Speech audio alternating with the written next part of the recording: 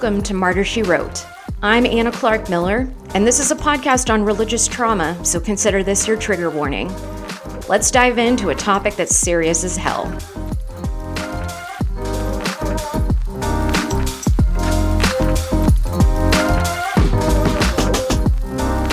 All right.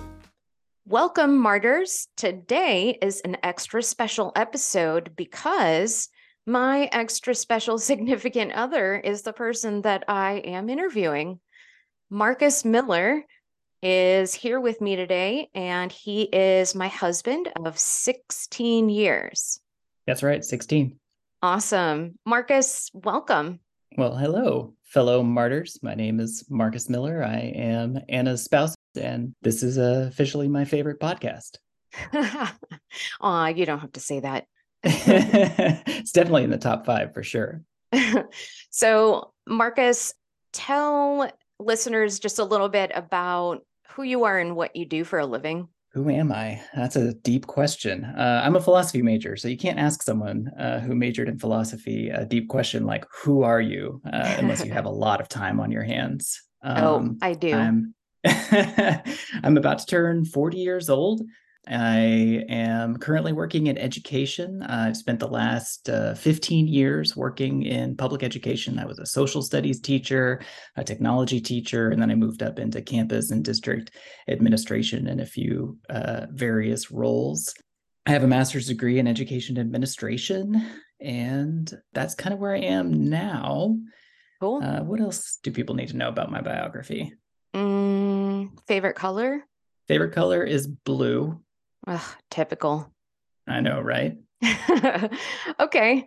So today we thought that we would talk about deconstruction because that's something that you and I have both gone through.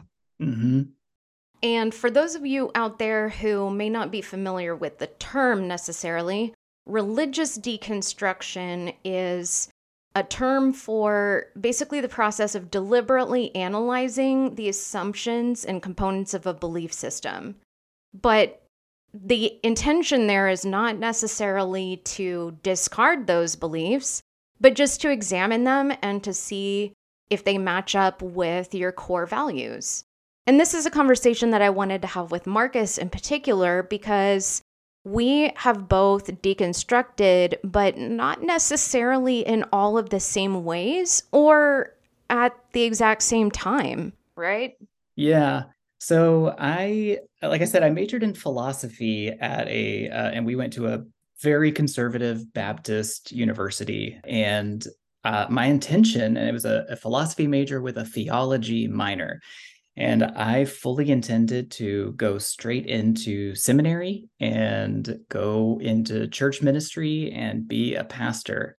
I'm glad that that's not how things turned out in reality, but I was all in on the whole evangelical thing. I grew up in conservative, non-denominational churches my whole life. I was extremely active in the youth groups and serving in those youth groups and volunteered at a variety of churches throughout college.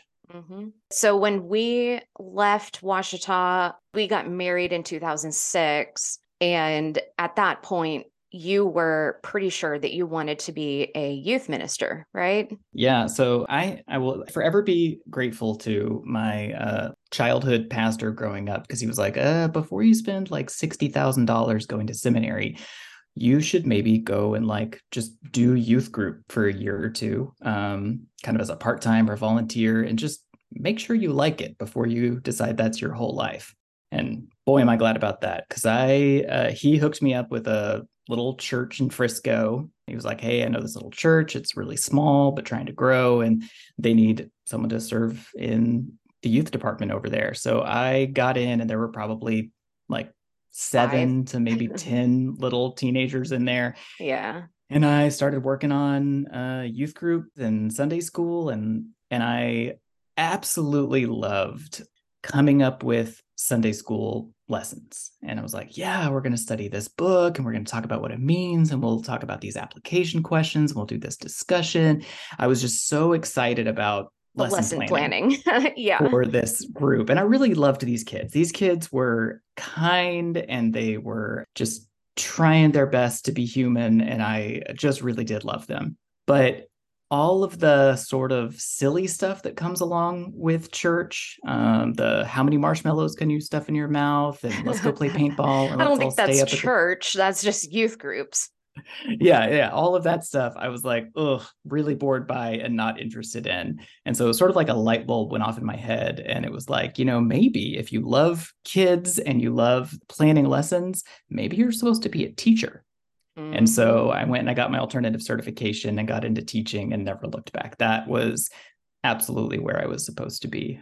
So to me, I feel like I dodged a bullet because I have a lot of friends who got into full-time ministry and then deconstructed in one way or another. And now they have to really go completely for a second career. And that's Yeah, really hard to do out of ministry.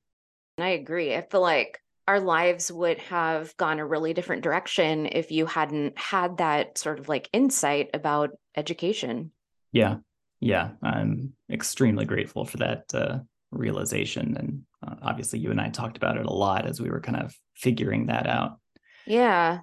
So even before deciding not to do vocational ministry, you and I had kind of started doing the early stages of deconstruction, although, of course, we didn't have that language necessarily back then.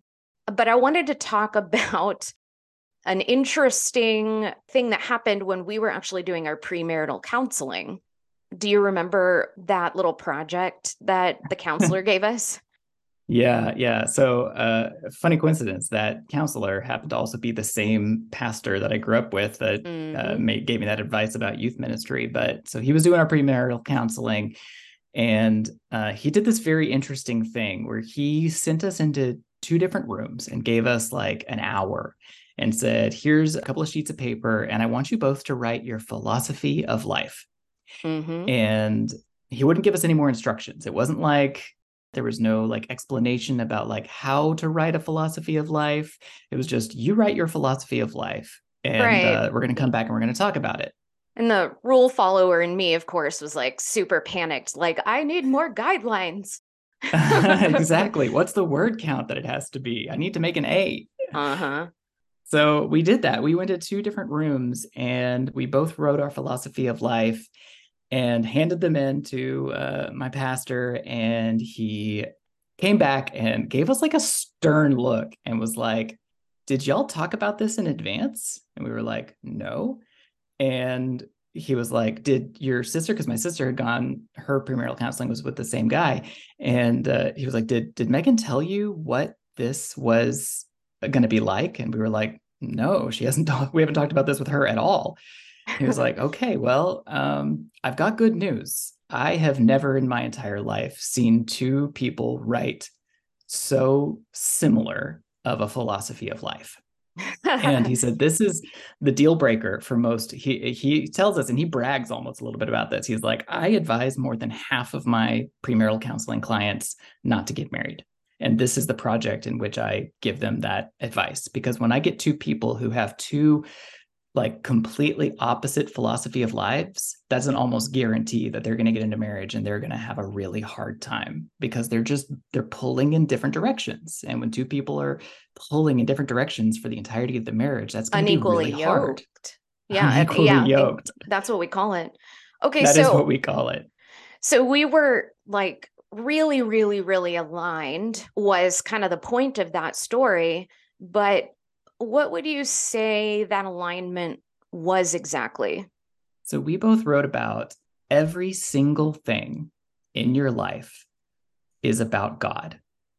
And everything that you do has to be glorifying to him because that's the only thing that matters in life is that you live your entire life in pursuit of glorifying God. Every Hmm. breath that isn't somehow worshipful is a wasted breath. Everything you do in your career, every friendship, every relationship, if you're not worshiping him and spreading the gospel and serving him and glorifying him, then you are failing as a child of God. I feel like there was some stuff in there about like being happy and, having a family, but all of it did come back to our goal is to glorify God and worship God with our lives, period. Yeah.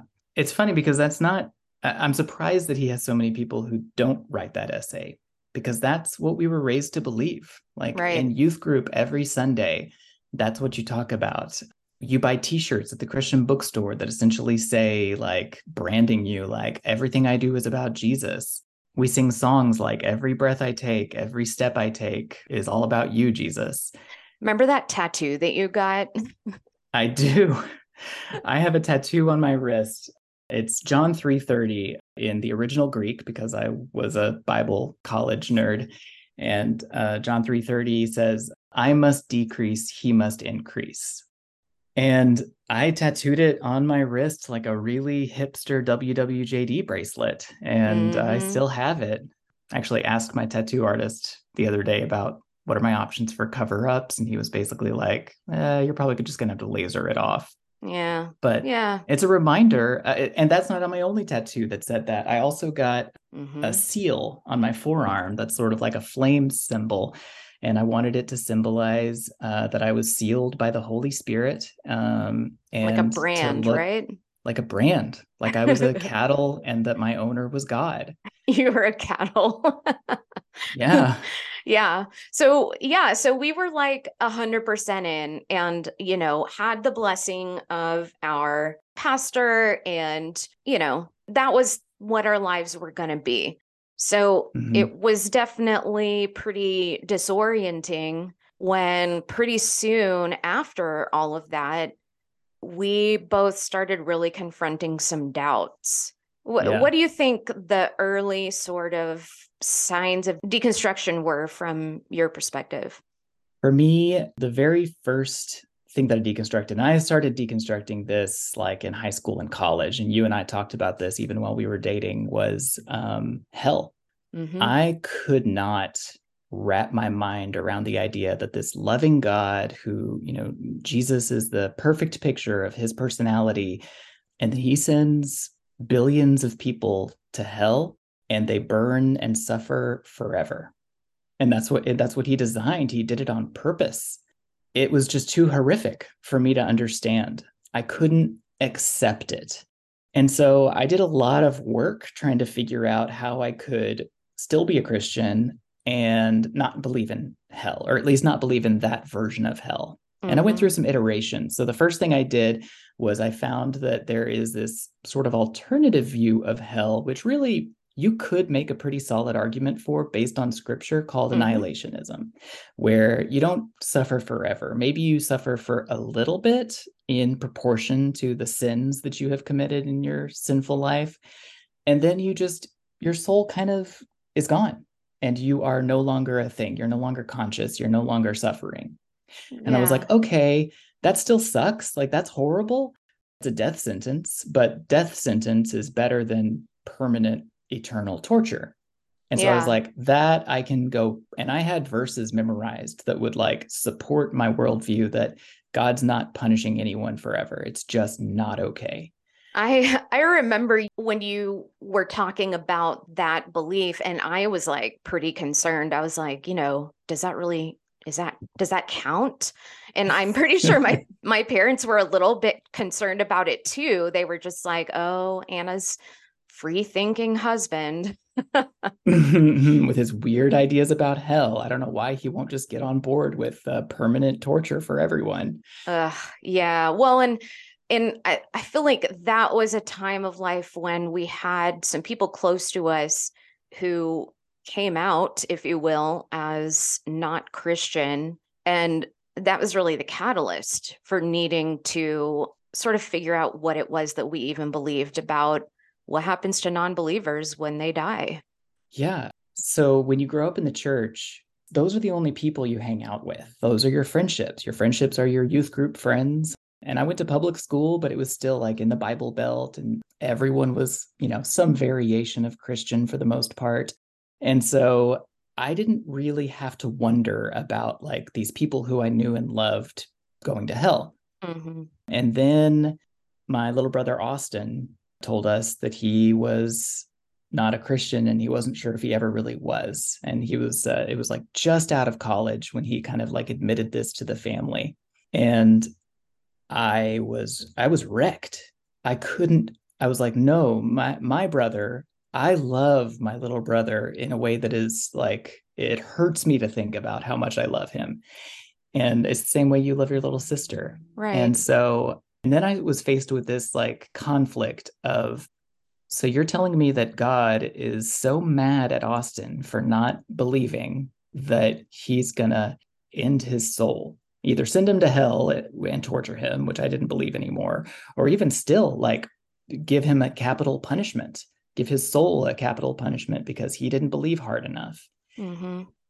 And I was like, no, it just can't be. There's not a way, there's not a universe in which the eternal loving God loves my little brother less than I do. Yeah. I definitely remember that being a big struggle for both of us, of just talking about Austin and talking about the implications of what what all of that meant. And I definitely think that was kind of the way that we talk about it sometimes is like if your faith is a Jenga tower, there's always a first Jenga block that you pull out. And for you, Marcus, that was it. It was hell. That was the first big Jenga block. And without that block, my faith probably could have still stood like a Jenga tower. The first block doesn't take down the Jenga tower. Mm-hmm. I think one of the next things that we wrestled with was, weirdly enough, having kids. Mm, So we had been married for a couple of years, and it had always been our plan to like, we'll be married for 5 years and then we'll have 2 kids and then that'll be it. And that was the plan. But mhm. a couple of years into marriage, we were like, wait a minute, do we actually need to have kids? Like why are we assuming that that's just sort of like the expectation? And for me especially, I definitely did not want to be a mom, and you already had a daughter. And so we were like, wait, maybe we don't have to do this thing that's sort of like the Christian template for a family. Yeah. That's funny that you described that as a Jenga block. I remember that conversation and we talked a lot about it, Uh-huh. but that never challenged my faith. I think that was such a cultural thing. And I think there's so much wrapped up in just sort of the sexist expectations for you as a woman that I wasn't particularly challenged by the idea of not having kids. I remember you looking at me, I think with trepidation in your face, like, Mm-hmm. so do you need to have more kids? And I thought about it and I was like, not particularly. Yeah, I feel like there's something about being a woman in the church where it's like having kids is not just a cultural expectation, it's your wifely duty to provide heirs for the head of the house. And then, if you're a really good Christian woman, then you homeschool them and you don't work outside of the home and all those kind of things. So, yeah, I think that was more of a jingle block for me, maybe than for you. But that was definitely another big step of us sort of like not conforming to what literally all of our other friends at church were doing. Like we were the only child-free people that we knew. It's true. Yeah. I think that's sort of what drew us together in college was the fact that we were not particularly conformist. Yeah, so many late night conversations. Yeah. Um, so what else do you feel like was a Jenga block along your deconstruction journey? So I think the next really big Jenga block for me was just everything related to the LGBTQ rights. The church is very homophobic in some of its core beliefs. And so I was raised to believe that anyone who has a homosexual relationship is a sinner, or anyone who doesn't identify with their gender that God birthed them as is a sinner. And I was okay with that because that was all I knew. It was the only thing anyone ever told me.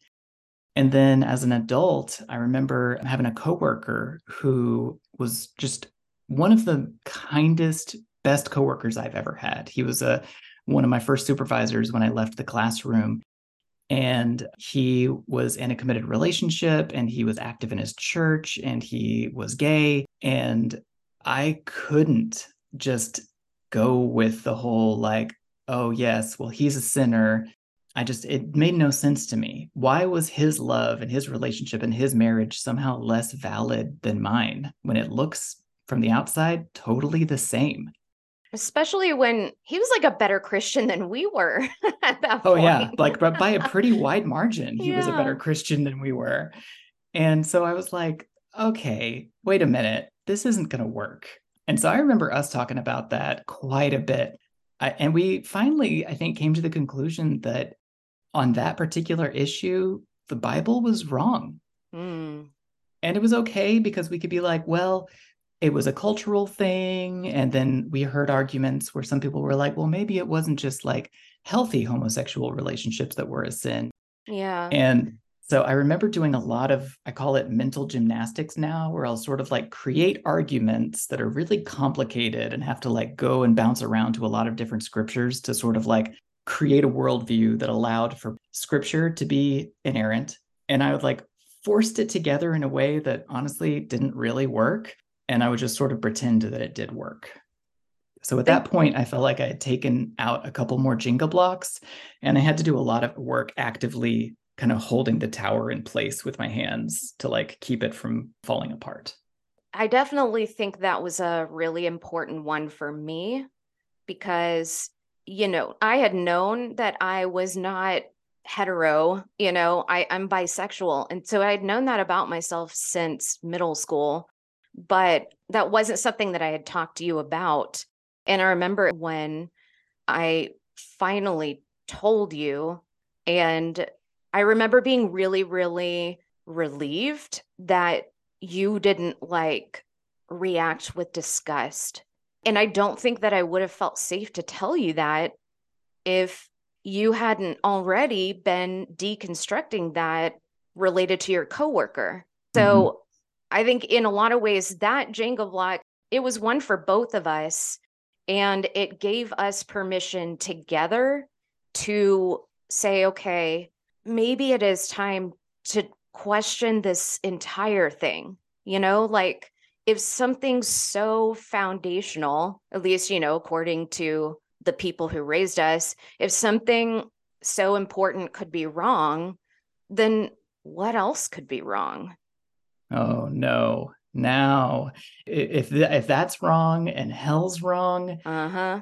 then it really opens the floodgates to a lot of stuff being wrong. Yeah. I think probably for the first 10 years of marriage, we were desperately clinging to our faith.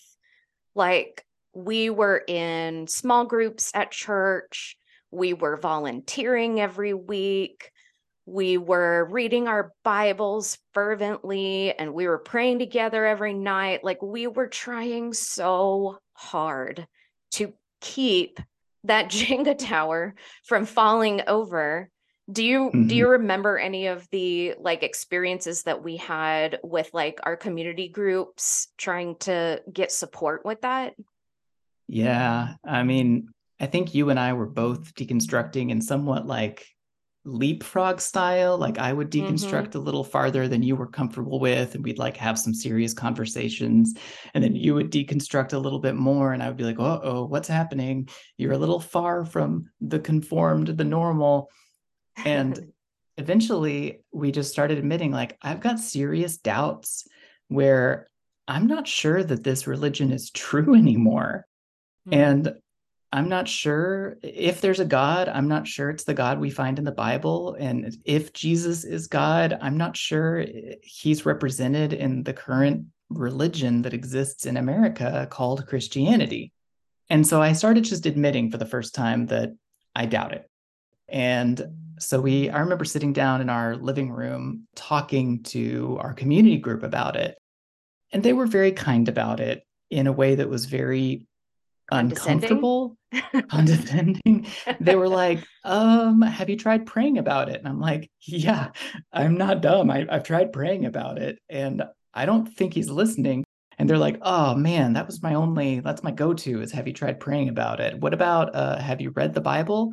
Yes. At that point, I had read through the Bible twice in 2 years, front to back. And the whole time I was praying, begging. I was like, God, I'm not sure you're there. And I really could use a sign. Like, is this real or am I just a flesh animal living on this planet and you don't exist or you don't care much about me? Because that's how it feels right now. And it didn't happen in the first year.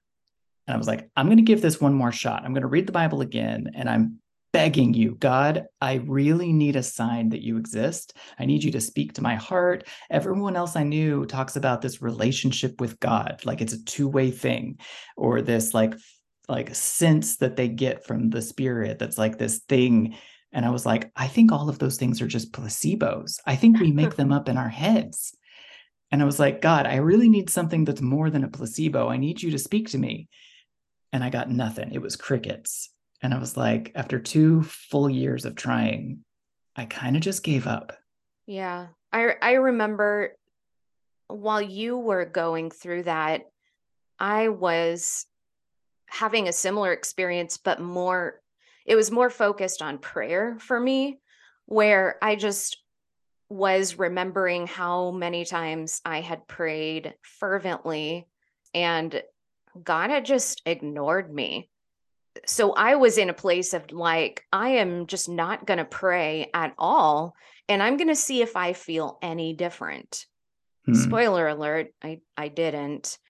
But I remember telling the girls in our small group, because of course we had to have separate, men's night and women's night. But I remember telling them that I was really struggling with doubt about like prayer and just trusting in God. And one of the women was like, I just can't relate to that at all because I don't know. I guess I've just never really struggled with doubt. And I was like, okay, thank you.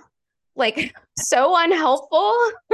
Sometimes you don't have to say anything. Just, sometimes when your options are say something not helpful or just stay quiet, the best bet is just to stay quiet. Yeah. Yeah. So that was like right around the time that we decided to just quit going to church. But what was the sort of final straw, at least from your perspective? Ugh, I feel a little bad about this because I didn't realize the consequences of my actions. But we were going to a big mega church, and they did this thing where on January 1st, they take their membership down to zero, and anyone that wants to rejoin has to take this quiz. It's like a 45-minute quiz of like, how committed are you and how much are you giving? And are Hmm. you reading the Bible? And like just a very complex thing. And we'd been going there for like 10 years. We were used to it at this point. And at the end of it, there was this question that said, if you were to die today, how confident are you that you would be going to heaven? And I think the correct answer was supposed to be 100% confident that I'm going to heaven. But I'd spent the last 10 years sort of deconstructing my faith. And I think I put something like 70%. I'm like, it was not like a low answer. It was like a maybe, which is about the most I could muster in the moment. And little did I know that that meant I couldn't be a member and I couldn't serve anymore because I wasn't all in anymore because somehow my faith had been insufficient. So, by answering that one question wrong, you basically didn't qualify for membership Yeah. because you weren't 100% sure that you would go to heaven. And I remember you kind of talking about that, but I don't think either of us realized that that was going to literally get us sort of evicted from the church. So, since you're the head of the household, that meant neither of us could be in leadership. And after the years of volunteering that we had put into that place, it was such a slap in the face of them just being like, well, we need you to step down. Yeah. I am sorry about that. I just, Oh.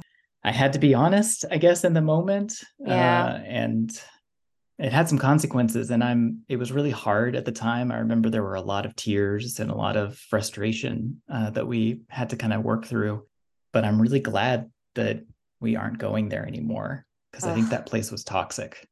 It really was. Like the farther I get from that place, the more I realized just how much unnecessary anxiety was being created. And not just for me because I have religious trauma, but even for the people in the congregation that didn't have religious trauma. I think they were just stressed all the time, like trying to follow all of these rules that even if you want to hang on to your faith, I still just don't think that that's what Jesus was intending it to be like. Yeah. I'm constantly finding myself frustrated by. So in the Bible, Jesus had this one group of people that he was like not ever kind to. He was very kind and very loving to everyone except for the Pharisees. And what the Pharisees did is they looked at the Bible and they were like, this is good, but not quite enough rules. And so they created a whole bunch of extra rules and expectations just to make sure that everybody was as sinless as possible. And they were really hard nosed and kind of bullies about it. And Jesus just relentlessly lectured them about like, quit adding rules to the Bible. You're making it harder than it needs to be. And you're forgetting the reason why we came up with these things in the first place.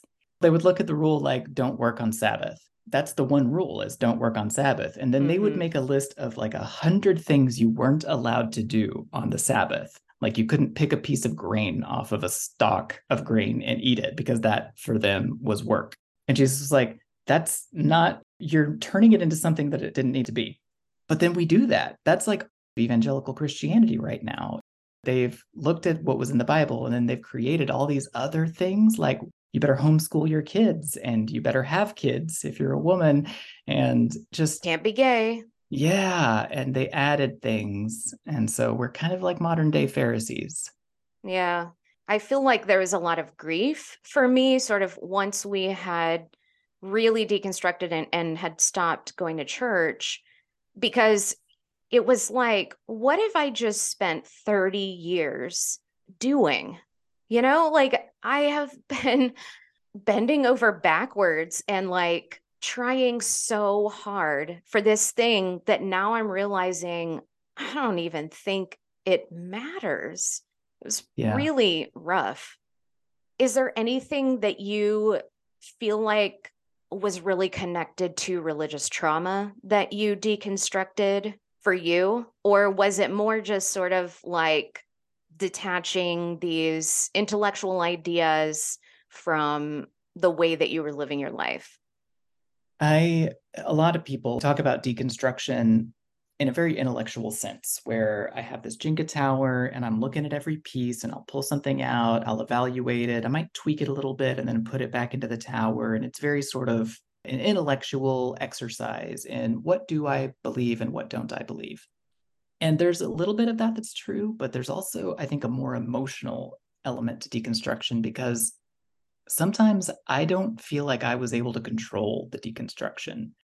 I wasn't able to just ignore the plight of my LGBTQ friends.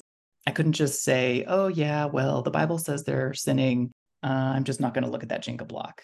Like, my brain couldn't do that. And so, Mm, even without my permission, sometimes my brain would be pulling these Jenga blocks out of the tower. And I'd be like, wait, wait, wait, hold on, hold on. I don't think it's going to stay up without that block. And I tried so hard to hold it in place for years, just out of sheer willpower. yeah. And that I think caused a lot of anxiety. And I don't know if it counts as trauma or not, but I found it very distressing that I couldn't just live the life I was told to live and believe the things I was supposed to believe anymore. It was hard. I definitely think, looking back on, especially when your brother Austin said that he was not a believer, that he's atheist, that it felt like I was watching you experience trauma from that because it was like this person who I love is gonna die. but also be eternally damned. And I remember you having all these conversations with him, trying to like win him back and trying to like engage with him. And you tried so hard. And I remember you just being torn up about that. And like, that is such a stupid wound. Yeah. Looking back on it, it's so silly and like a little bit embarrassing. But I remember talking to my mom afterward, and she was in a panic about it, Yeah. obviously. And I was like, Mom, no worries. I've got this. I went to Bible school. I'm very intelligent. I studied the Bible more than like anyone else in this family. I got this. I have a very special set of skills. A set of skills that I don't use at all in my job. I can use it in this one situation. I'm going to win my brother back. And so I went over to his house with these arguments, these apologetics. I had all these books about like reasons to believe. And I would try to like convince him, like, oh, you just missed out. You forgot about this important piece of evidence that's so clear and compelling. He was Joke's on just you, so, because Austin is really fucking smart.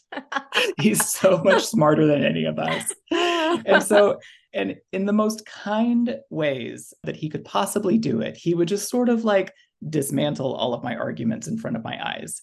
And I would be like, oh man, that argument did not hold up. Hold on, let me pull another one out. And he would just very gently and kind of apologetically dismantle that argument as well.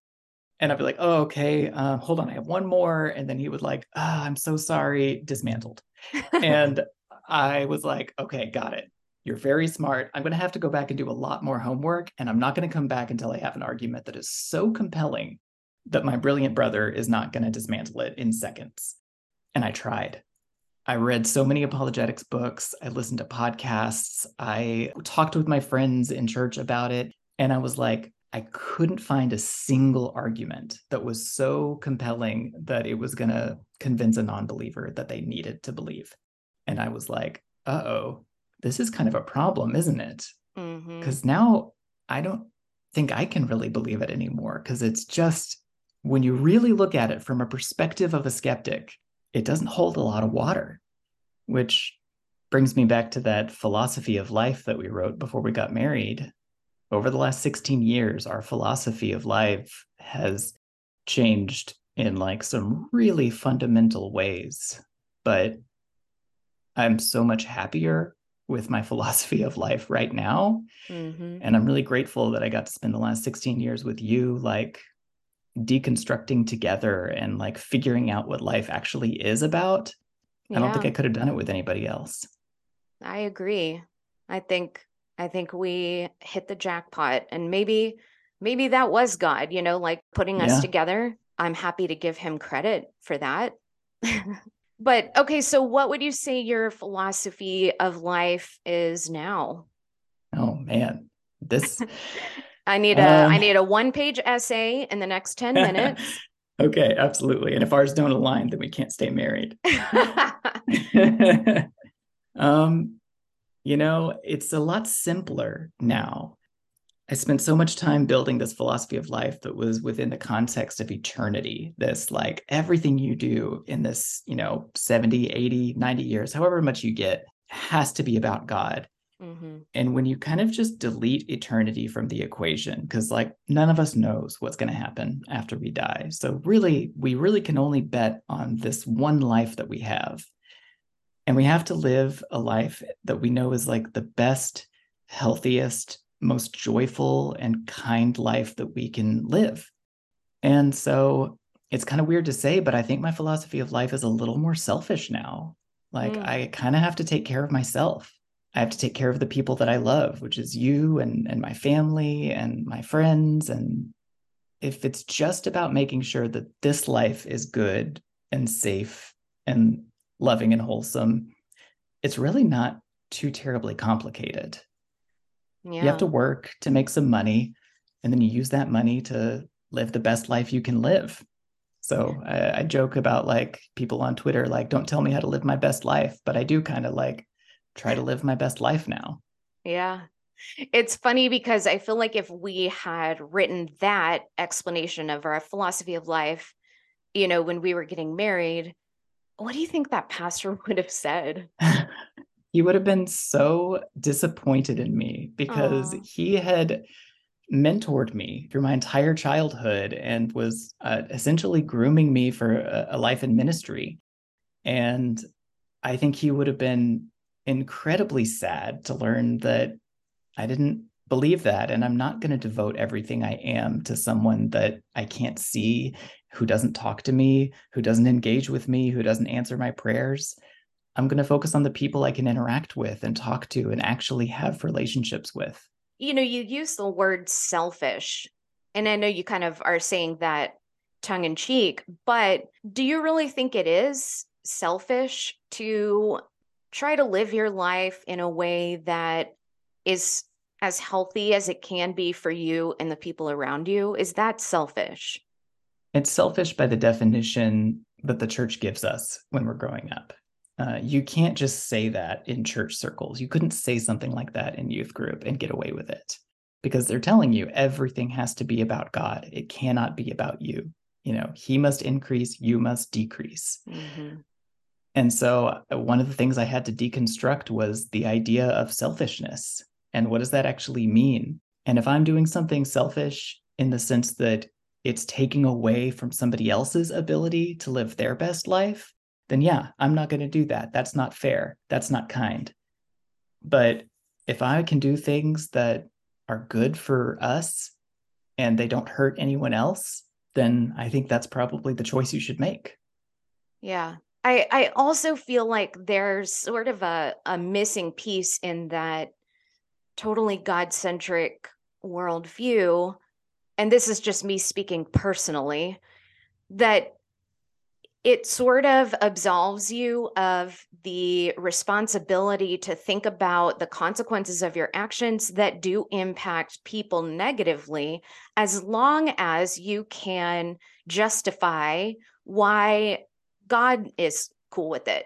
Like it's okay for me to bully a gay child into dying by suicide because that's what God told me to do. So I don't need to even really worry about the fact that I was instrumental in someone's death. And I think that to me, that shift in worldview in so many ways has relieved my conscience way more than when I was trying to do all of those things that seemed wrong. Yeah. So you and I have left the church, and neither of us identify as Christians. I think we might be in slightly different places in terms of what we believe about God and if he exists. I'm a little bit more of a deist, and you're a little bit more of an atheist. But I know that a lot of people who experience religious trauma don't necessarily come to the same conclusions that we have. And several people that we love dearly and, are very close to are in that boat. How do you coexist with them, having the experience that you've had with deconstruction? Um, I think I was set up for success, ironically, by going to a conservative Baptist school and then studying philosophy. So when you study philosophy, your professors basically spend the first 2 years of your college career making sure that you understand that you don't understand anything. It's like they'll basically unravel your entire worldview and let you know that you can't actually know anything for certain. And I became very comfortable with that idea that I don't actually know anything for certain. Mm-hmm. And I can know things maybe, and maybe sure is about the highest level of certainty that I can even get to at this point. Because if Aristotle and Descartes and Socrates and all of these other philosophers who are much, much smarter than I am can't know anything for sure, then who am I? How arrogant would it be for me to say that I know something for sure? And so I think it's a lot easier, I think, actually going through life with a level of uncertainty. You don't have to know everything. You just kind of need to take care of yourself. And you need to kind of let other people take care of themselves in the best way they know how. And if they are Buddhist or Muslim or Christian or Mormon or atheist, and they're figuring out how to live their best life, who are you to tell them they're wrong? Yeah. I feel like when I have friends and loved ones who are in religion, I don't want to dismantle their faith for them, like that's not my goal. I feel like the question that I really just want to ask them is, do you feel like you have meaning and purpose, and are you being honest with yourself? If the answer is yes, then good for you. Let's just keep doing what we're doing.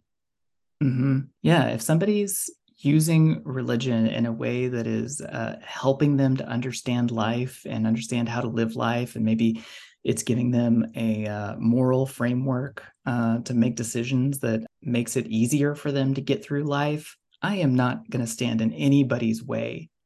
If somebody has built a framework around their life where it requires them to tell somebody else how to live their life and like make someone else's life somehow worse because their religion tells them they have to, I kind of have a problem with that.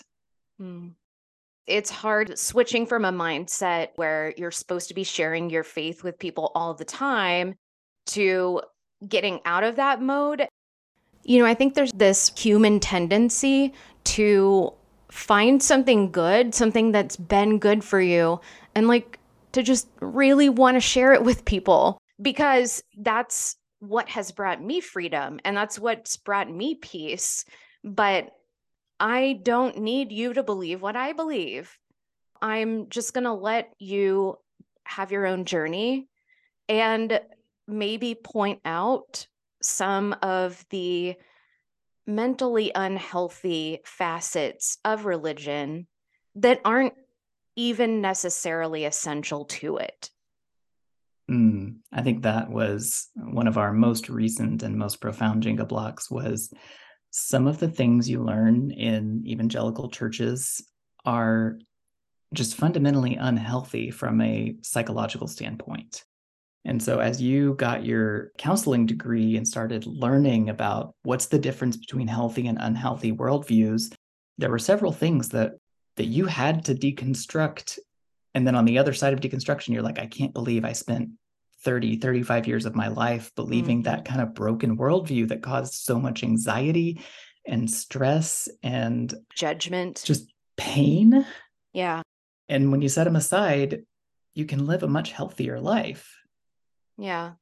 Well, Marcus, I think you're brilliant. So thank you so much for being on this podcast. Well, I think you're brilliant and I love you and I would marry you again in a heartbeat. Oh, same. We should have like a second wedding that's not all like worship songs and prayers, but instead it's just like, let's do life together and let's keep being uncertain and keep being curious. Oh, I'm on board. Sweet. Listeners, thanks for being here on this little journey with us. I bet you will probably hear from Marcus again. And Marcus, thanks for being here. All right. I love you. Love you too. Bye. Bye.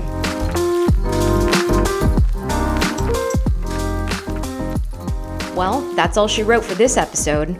If you have any questions, lean not on your own understanding. Email me at anna@empathyparadigm.com. Bye.